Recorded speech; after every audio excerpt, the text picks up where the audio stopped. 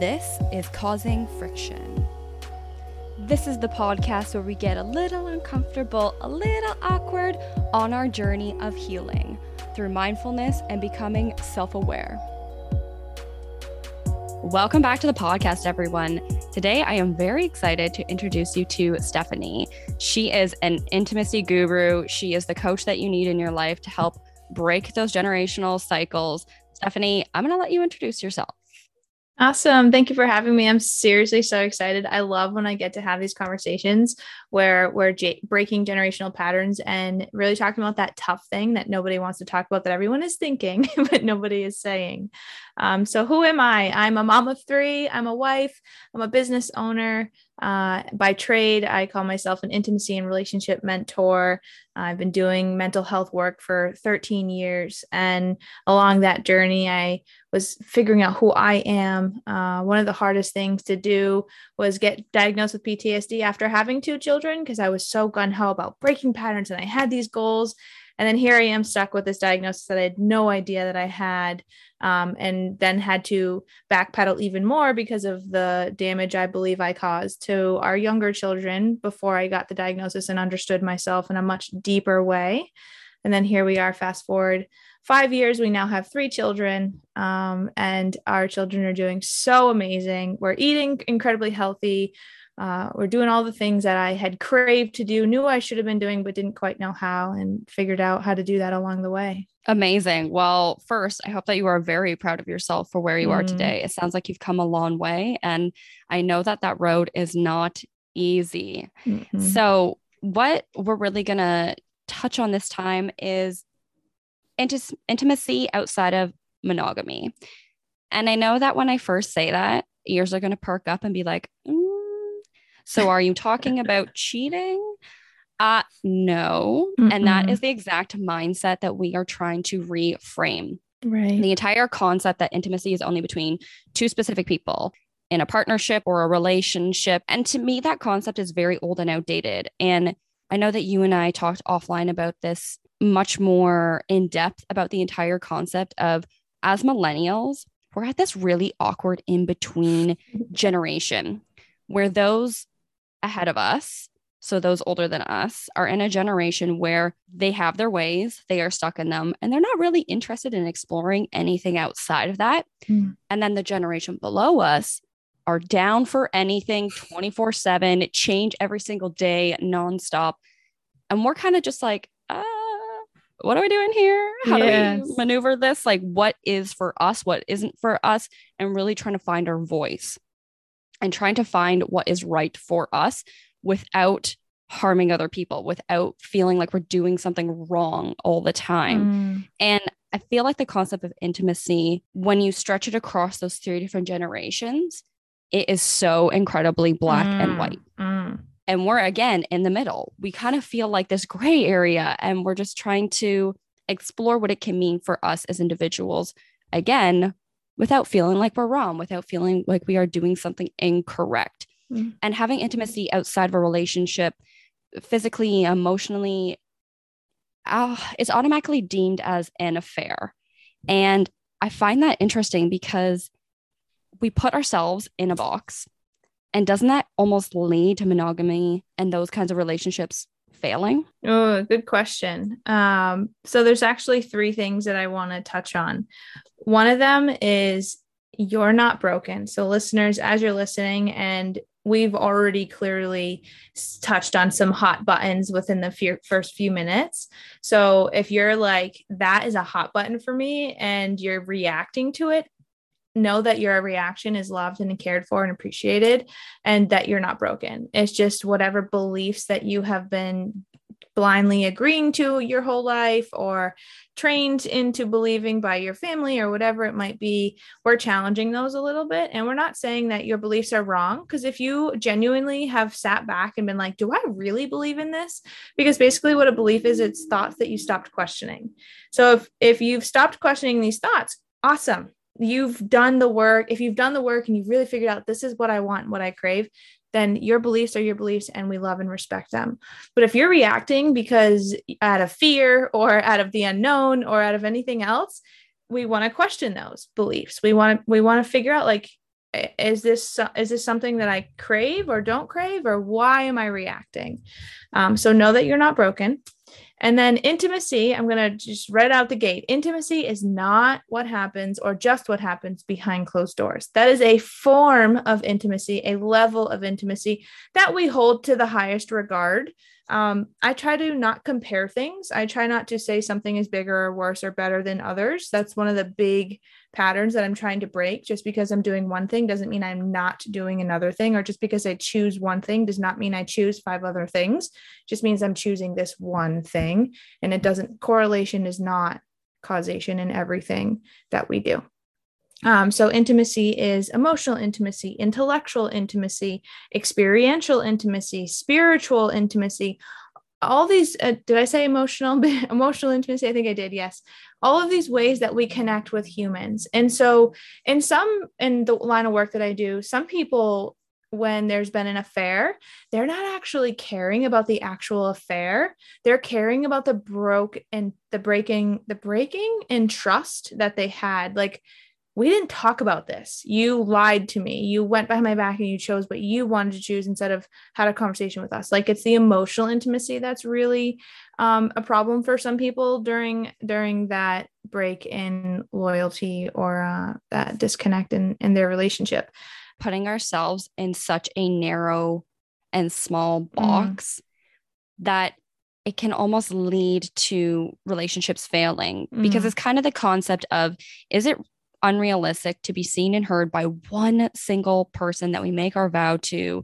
Yeah. And that most society is seeing as the end all be all. So how can one single person meet every single one of our emotional, intellectual, experiential, spiritual needs? Like, doesn't that almost seem impossible, especially with what we're taught doing a lot of like inner child work? Our parents can't meet every single one of our needs. Right. So how in intimacy with partners can we expect the same thing from one single person? Yes. That is there's no one person that can meet 100% of your needs. Never will there be one person that can meet 100% of your needs. And one of the categories that I kind of don't always mention is the physical touch that is non-sexual, like hugging and hand holding and whatever physical touch that is not stimulating an erogenous zone or require taking clothes off. There's times where couples, like, usually it's like the female will get jealous of the male hugging another female, right? It's like, in the way you hugged her and how you held her, like those are ways you hold me or hug me. And then there's this comparison kind of mentality that goes on. And when we start to get into that comparison mentality, that's where we're judging ourselves against other people or our connection against other people's connections. And like I try to explain, so to give the listeners a background, monogamy is 2 people souls together. And we're not saying that's wrong. We're by no means saying that if you've committed to that and you're happy there, great. If you get to a place where you're not happy and you're trying to figure it out, start asking the right questions and start seeking out the right help, because there's exploration that can be done where 2 people can still maintain their connection. And then there's polyamory. So it's 2 or more. Now, I'm going to also make some clarifications. Polyamory is not you just go and are sexually intimate with anybody you desire to be sexually intimate with.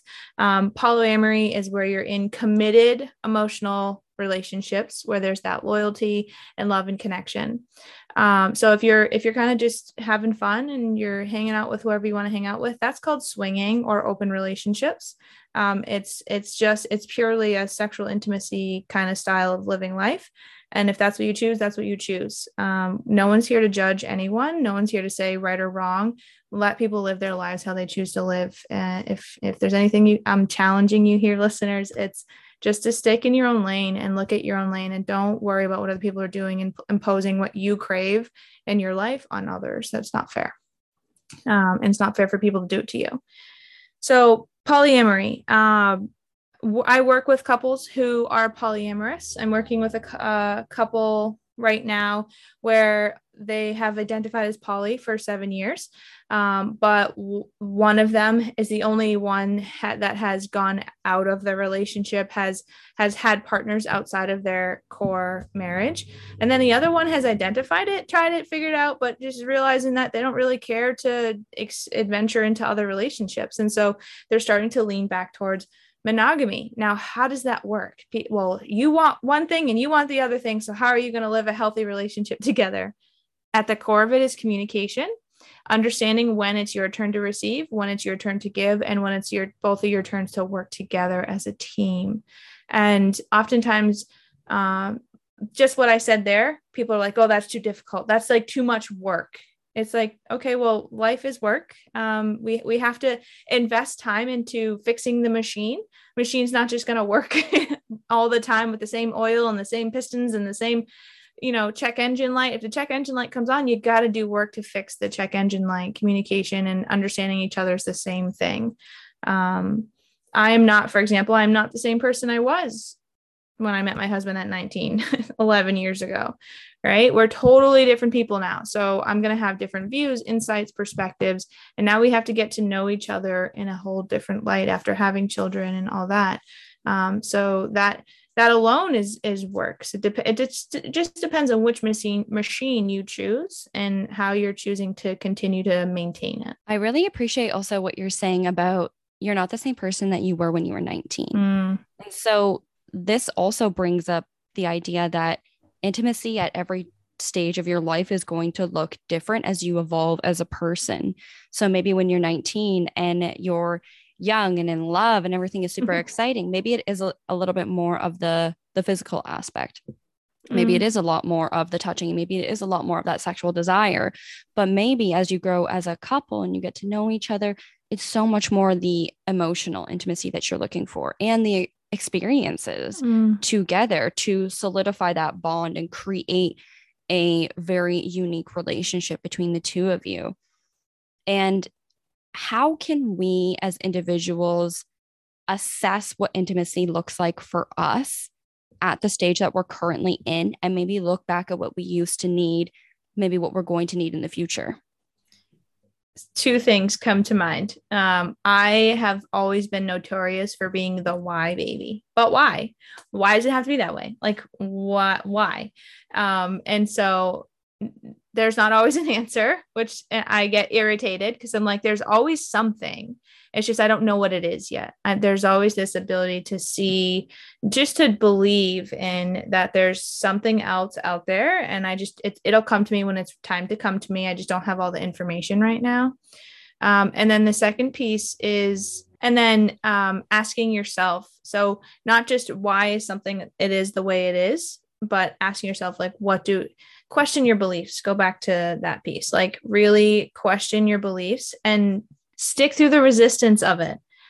Don't let the resistance hold you back. Don't let that, like, we get these feelings in our bodies when we think something is wrong. For example, my husband and I, so when I met him when I was 19, it was like, oh, I could never be mad at you. I literally said that to him.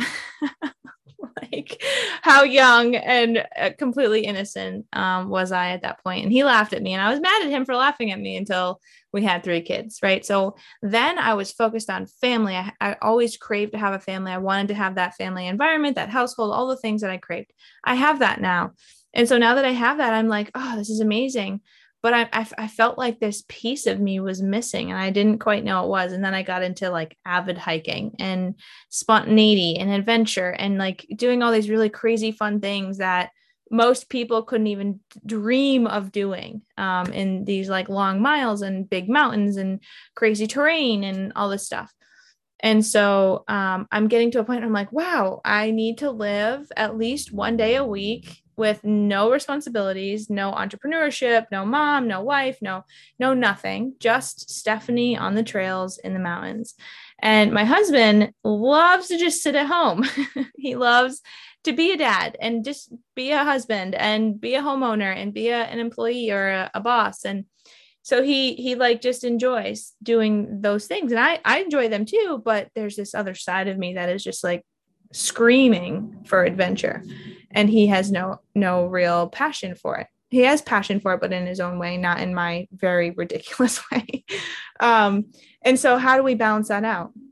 How do I continue to live me and also live the life that we built together? How does he continue to live him and also live our life together? And so we've had to have serious conversations around that, which there have been tears, there have been upset, there have been disconnects, like threatening. Basically what happens is we shake up, not threaten, but we shake up our safety net. We shake up our foundation.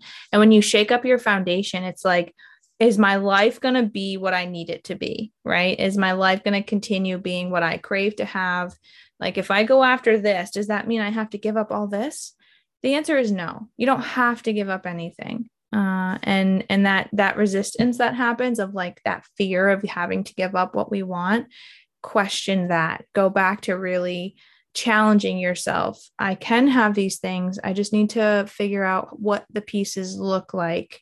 We're kind of building the puzzle as we go along in life. So your example of you really needing that adventurous side, does that look like the entire experiential intimacy? Is that kind of what that realm fits into? Oh, good question. It's actually a mix. I would say it's a mix, especially because of the adventure that I'm choosing. The mountains just bring out a whole side of people. Like, there's no masks in the mountain. You can't wear a mask. It will eventually get knocked off by a trail buddy, by a trail experience, by a trail conversation. It'll get knocked off in some way, shape, or form. You have to genuinely show up and be who you are, because of your life and their life is at risk. Like, when safety is in play, there's no chivalry. There's no I'm bigger than you are. There's no, any of those kind of societal beliefs that we take on. We have to leave them at the car. We cannot bring them on the trail. So, to answer your question, that there's this deep level of intimacy, emotional intimacy, even physical intimacy. Like, for example, a couple weeks ago, I fell and just my knee and my shin is all bruised up still 2 weeks later. The person I was with is a firefighter paramedic. If I'm playing macho, like, no, I can do this myself, woman, and not allowing this person to help me, I'm putting myself and them in danger, particularly because it's winter time and temperatures are very low. Depending on where you fall, how you fall, like, you could die from freezing, and that's within minutes. Because obviously you won't die within minutes, but you can start to get hypothermia within minutes, depending on your location and the winds and stuff. So the excitement out of that, I'm going to clarify, I don't have any death wish. It's just that playing with that danger a little bit, like playing with that fire a little bit, is something that's really exciting. But again, it requires a lot of trust and open communication with the people that you're with so that you can keep each other safe. And to answer, that's an intimacy that I don't have with my husband, because he doesn't do that kind of stuff with me. Like, the most dangerous thing we do is have children. Wow, that's pretty intense too. Yeah, it is. But I like that you're expanding on the word trust there, because at the core of any kind of intimate relationship or intimate bond you are forming with people, it's trust. And that is what's going to kind of make or break that intimacy, is whether you can develop trust, maintain trust, and then in turn be vulnerable with that person to share an experience, to share emotions, to share a sexual experience. It really does come down to trust. And how you define trust. So one of the things that I try to help with clients when I'm working with them, and really anyone who I'm having a conversation with, basically, if you think about your mindset or your beliefs or the images, there's two different sets of images. There's the ones that only you can see, hear, think, believe, experience, and then the ones that everybody else can also see, think, hear, believe, experience. The challenge is when we both see the same thing, we're filtering that experience through our own lenses, through our own only things we can see, hear, think, and believe. And so when we're having conversations with people, we have to find a way to understand each other and ourselves and then work our way into the middle. So we have basically, I kind of think of that as like a tapestry. Each day you got like a circle of a tapestry, and it starts real small when you first get, and then you get bigger and bigger. And each day you add like an inch of images and colors and whatever around the edge. And then the next day you're sketching it as you get out of bed. And then by the end of the day, it's fully colored in. Maybe parts of it hadn't been colored in, but it gets more filled by the next day, right? And the next day and the next day. And it just becomes this huge tapestry of images and pictures and sights and sounds and everything that we have. So when we think the word trust, what comes to mind for me is most, trying to think, okay, for on the trail, trust would be, if I fall, you're not going to run away and leave me alone. Like, I'm trusting you to also put your life in danger to keep me safe, right? Because I'll do the same for you. That's also loyalty. Another word of trust would be that level of loyalty. I'm not asking you to put your, not asking you to, if you're on the verge of death, I'd rather you leave and keep yourself safe than try to save me too, right? So that's another layer of trust that we have to have a conversation around in order to continue our experiences in our life or on the trail. Trust in my relationship with my husband is, when I come and need him to cry, like, I know I'm going to cry right now and I just need to say what I'm going to say so I can cry. I need you to just be here and not try to fix it. Like, that's a level of trust. Whereas if I'm going to somebody else, I might want them to fix it. Doesn't mean I don't trust my husband to fix it. Just means I don't want him to try to fix it. I just want him to hold space. But this person, I trust to try to help me fix it. The trust doesn't compare because it just is two different people, two different experiences. They both hold two different, completely different weights in my life.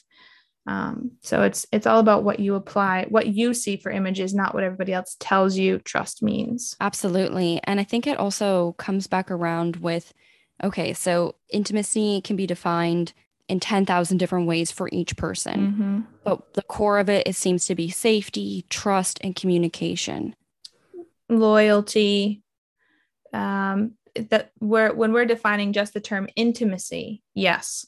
When we're describing what that looks like, also very different. Where do you like to be touched? Where don't you like to be touched? Both close on and close off, right? How do you like to be talked to? Do you like to feel included, or do you like to just have your tangent, have my tangent? Like, how do you want to have communication? There's all these different ways we can engage with each other. And it's important to try to understand somebody else's style of communication, both verbally, non-verbally, all of it, so that we can meet each other in the middle. And it also sounds like the way that we can understand someone else's communication style, it also comes with a level of emotional intimacy needing to be a part of that. I would say vulnerability.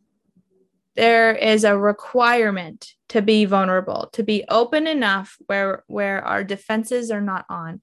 And if our defenses are on, if you're a fighter and you're fighting, you need to catch yourself. That's your responsibility to recognize, oh, I'm fighting right now. Them is fighting words. I need to take space, right? Because this is not going to go. It just happened yesterday. 1.5 hour ride home from where I was spending time. And I was angry with a friend of mine when I left. It took me 1.5 hours to like not respond. I wanted to text so bad and be like, da, da, da, right? But I knew I was in aggressive mode. I was angry. I was frustrated. I kind of was like blaming the situation instead of really trying to figure out what I was really frustrated about. And because I spent that 1.5 hours of really thinking through, okay, what's happening here for me, and asking myself, what is going on for me, not what the situation is presenting, what's going on for me, I was able to find answers and have a way more level-headed, successful conversation than the blame and shame and guilt that I would have imposed. So it sounds like a lot of self-awareness is needed in order to have that level of vulnerability with people in order to have a successful relationship and more intimate bond with them. And to not to shame yourself, not to place this blame on ourselves. I I could have told myself I was stupid and why am I believing in these things and why am I even thinking these things? And I could have gone down this just giant rabbit hole of blame and shame and guilt, which is our body's natural defense to fight or flight or whatever, however we naturally react. And so that, yes, that awareness is super key to maintaining the level of vulnerability we need to actually achieve an outcome in some conversation or experience that we're having. What I also want to ask you about emotional intimacy, why, I'm going to generalize because it's okay. I kind of feel like it's necessary in this instance, just because it's a great example. Why do men struggle with emotional intimacy man to man in a friendship level or maybe even partnership, but more so than anything, why is it so common that we see men struggle with emotional intimacy in friendship? Great question. And it could be seen as a stigma, but it's actually a strong, unfortunate truth. Men, I have a few beliefs around it. These are hypotheses. These are not judgments. These are not pointing fingers at anyone. These are just kind of what I've observed in my time and in my conversations with people. Most men are not nurtured in a way that allows them to have that openness and that vulnerability with themselves or with others. And so you have to be macho and you have to do all these things. Well, and it's not even just men, it's feminine and masculine energy. We both body types, or whatever your body type is, whatever you identify as humans in general, I should say, let me go there. All humans carry feminine and masculine energy. So however you choose to present on the external is totally your choice. But internally, you have one that is more prone in general or in different occasions, situations. And unfortunately, those who present as males are forced to be this stronger, bigger, tougher. You're not allowed to cry. Don't cry, or rub some dirt on it, or whatever the response might be. They're not allowed to do that. So in doing that, you're weak and you should be shameful and you can't take care of your family and all of these other ridiculous beliefs around their emotions. So there's that. And so then to answer your question, that starts in childhood. So when they get together, they're not allowed to share their weaknesses. They're not allowed to shed tears. They're not allowed to, they have to, I'm joking, but I'm actually really upset right now. I'm just not allowed to share my upset. I'm just going to share it through humor or aggression or whatever else the individual chooses in that moment. So this also leads me to a very important question. As females in partnerships and relationships, our sexual desire is deeply connected to our emotional intimacy that we have with our partner.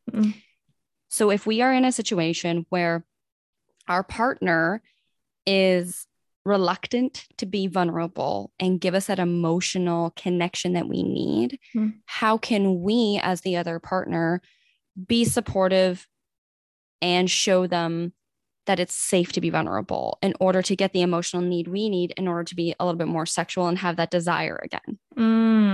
Great question. And my brain's going ping, ping, ping, ping, ping. There's like so many ways to talk about it. And so I'm going to do my best to keep this as easily understood as possible. It all, again, always starts with conversation. And really the conversation, I created this kind of Venn diagram. So if you draw a Venn diagram on your paper or in your head, and the left side of it is me, the middle of it is WC for workable compromise, and then the right side of it is you, them, they, whoever. And so each of you will ask each other these questions, yourself and then the person. I want for me, I want for you, I want for us. You want for you, you want for me, you want for us.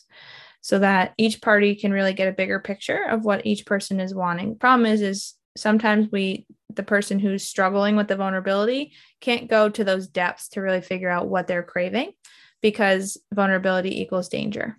And so in order to figure out what behind closed doors looks like, there needs to be lots of work and conversation outside of the bedroom. And the person, or the female, as you used in your example, if she is craving that emotional intimacy from that person, it's very important that being patient with the process. As long as your partner is taking steps to do something, have conversation around, take action, do something where they're conveying that they're working on what you've asked them to work on, then stick around and be patient with the process. Now, if you get to a point where you're like, you're not working hard enough, or this isn't progressing fast enough for me, then there's a whole different kind of conversation to be had. So that's kind of the starting point. But then to go into actually like people who are succeeding at communicating, succeeding at really figuring out what each person craves, intimacy, physical touch, sexual touch, all of it. Our body has muscle memory. Our body has muscle memory. So if your muscles are reacting to something that actually is not how you want to react to it, then there's kind of like practicing in that moment that needs to be done. Just like when you go to the gym, if you're working with a trainer and you've got your shoulder up by your ear and you're kind of doing these little T-Rex, like, and your trainer's like, what the hell are you doing? Your trainer's going to tell you what to do. They're going to tell you to drop your shoulder. They're going to tell you to relax. They're going to tell you arm all the way down, arm, or whatever they're going to tell you, right? To really learn how to do these hammer curls, I think they are, or whatever they are, correctly. And so if there's an area of these individuals' sexual life, they need to kind of take space and not focus so much on pushing the gas pedal for orgasms, and just stop and try to figure out, what does this muscle need or the situation need, so that we can both enjoy it next time without having to think about it. There's a lot here that I could go off of now. So kind of coming back around to that first statement I said, where we discussed, why are we putting so much pressure on one person to fulfill all of our needs? So say for the instance and the example we just gave, if for some reason our partner cannot go to the emotional level that we need in order to be fulfilled, is that where other intimate relationships can come in order to help make us feel fulfilled in that area? So can friendships be intimate enough where we have that emotional connection to then not necessarily fuel that sexual desire on then, our partners, but just have that need be met emotionally to make us feel fulfilled? It depends on the people and the agreements that are being made. So the couple, for example, that I'm working with, the one who has no desire to have an outside partner, awesome, totally respect that. If that's not a desire for you, then that's not a desire. Now, the partner who has the outside, there's been conversation between the couple of what do you crave? Do you crave to have a connection with the other partners? So for anyone who doesn't know, if a couple, so one couple is male, one person is male, one person is female. The female is the one who has the outside partner.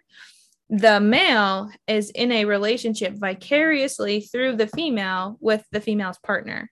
So those two, that relationship is called metamor. They're in a relationship vicariously through the middle person, which would be the female. And so the metamors, they can't necessarily putting rules on each relationship is not acceptable. That's jealousy, and you cannot try to control another relationship. That is important not to do.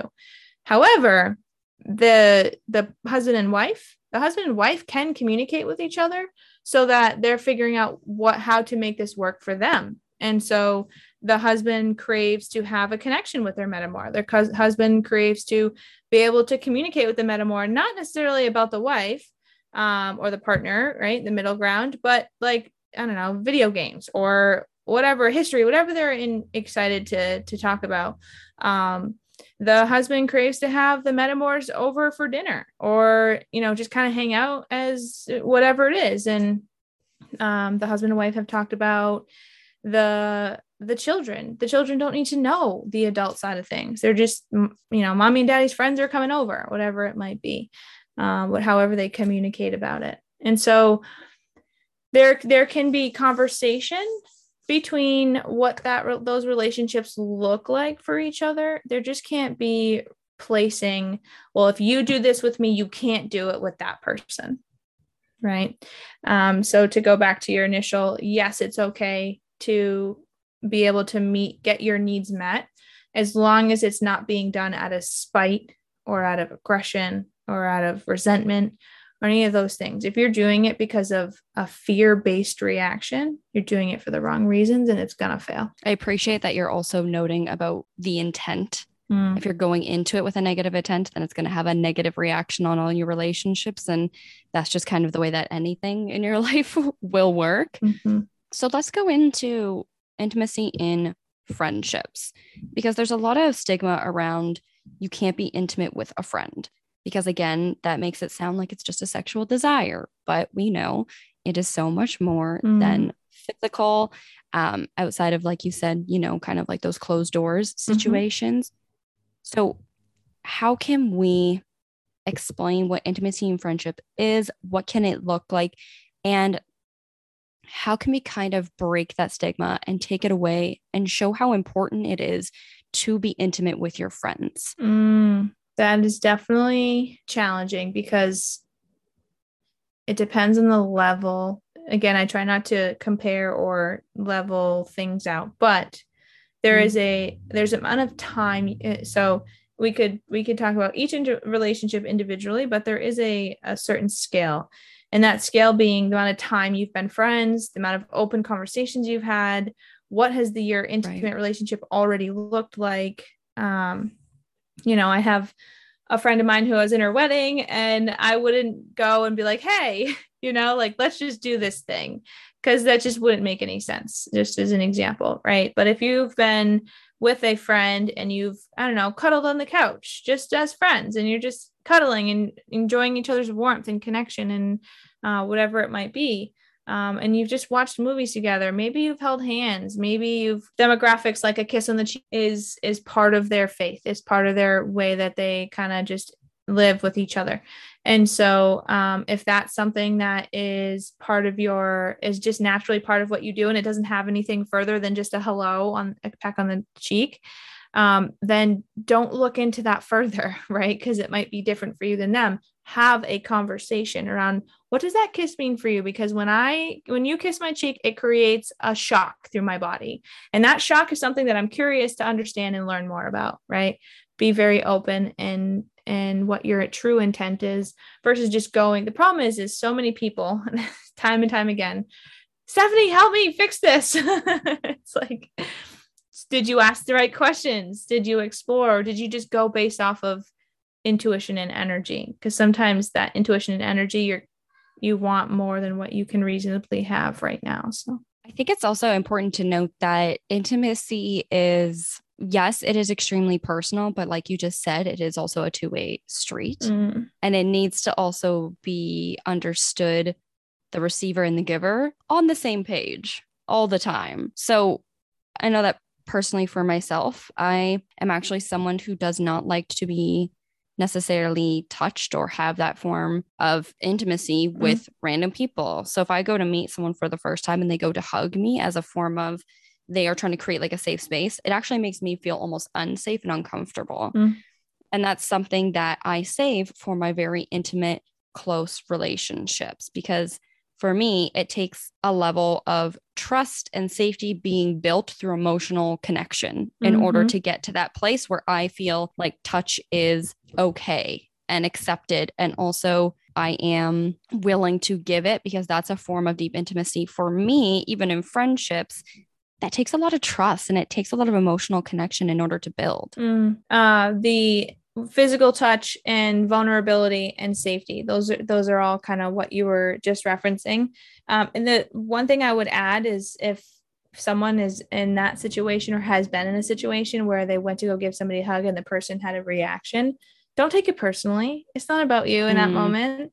It's not meant to again, just because you're reserving hugs for a certain area of your life does not mean that you are rejecting people and don't like them. 100%. And it's also extremely important, like you said, to not take it personally and be offended by that, because it's an extremely personal thing for myself. And it's always not willing to explain it either.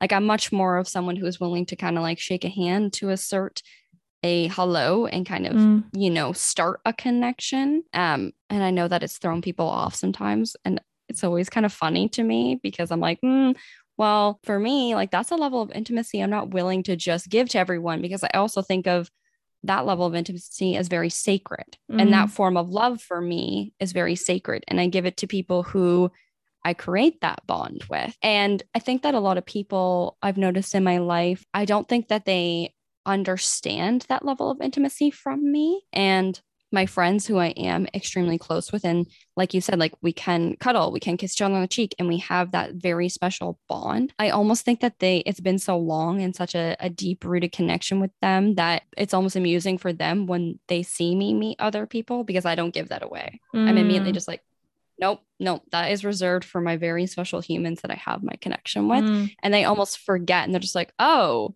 okay, so I have that level with you. Exactly. It's like, I am special. And it's like, yes, I reserve that for very special people in my life. And again, it's not that other people aren't special. It just is, this is a special connection that you've worked and invested a lot of time into. Absolutely. And again, it's not black and white. It isn't just these people get this and then these people don't get this.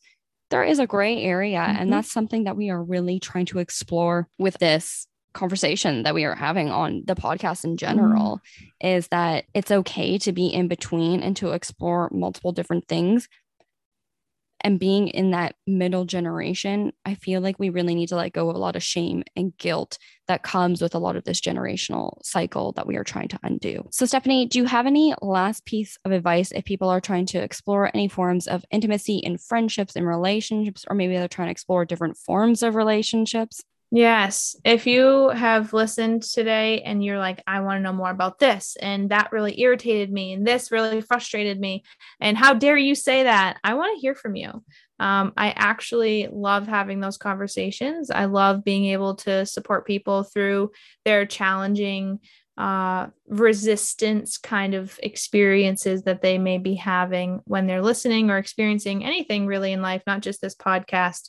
My goal is to teach people how to have such determination and resiliency and excitement to create an experience and go through change that it's possible to do. You're always going to have reactions. It's just the way the brain works. But it is possible to bounce back a lot quicker than these 2, 3, 4, 5 days of like feeling frustrated and irritated with our lives.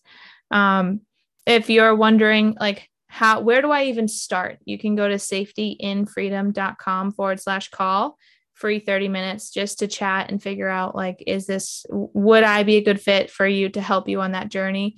And if not, I have plenty of resources to offer for people to really just begin asking themselves the why question and figuring out what are my beliefs and what do I crave to have in my life, by my design, not by anybody else's. Thank you so much for joining me and having this conversation. Where can everyone find you on social media as well? Yes, Safety in Freedom, Safety in Freedom, Instagram, Facebook, LinkedIn, all over the place. YouTube. YouTube is the Intimacy Truths podcast, where we will have you on, which I'm very excited to have you on. And then you'll see all of the plethora of 200 something, I think, videos or something crazy like that.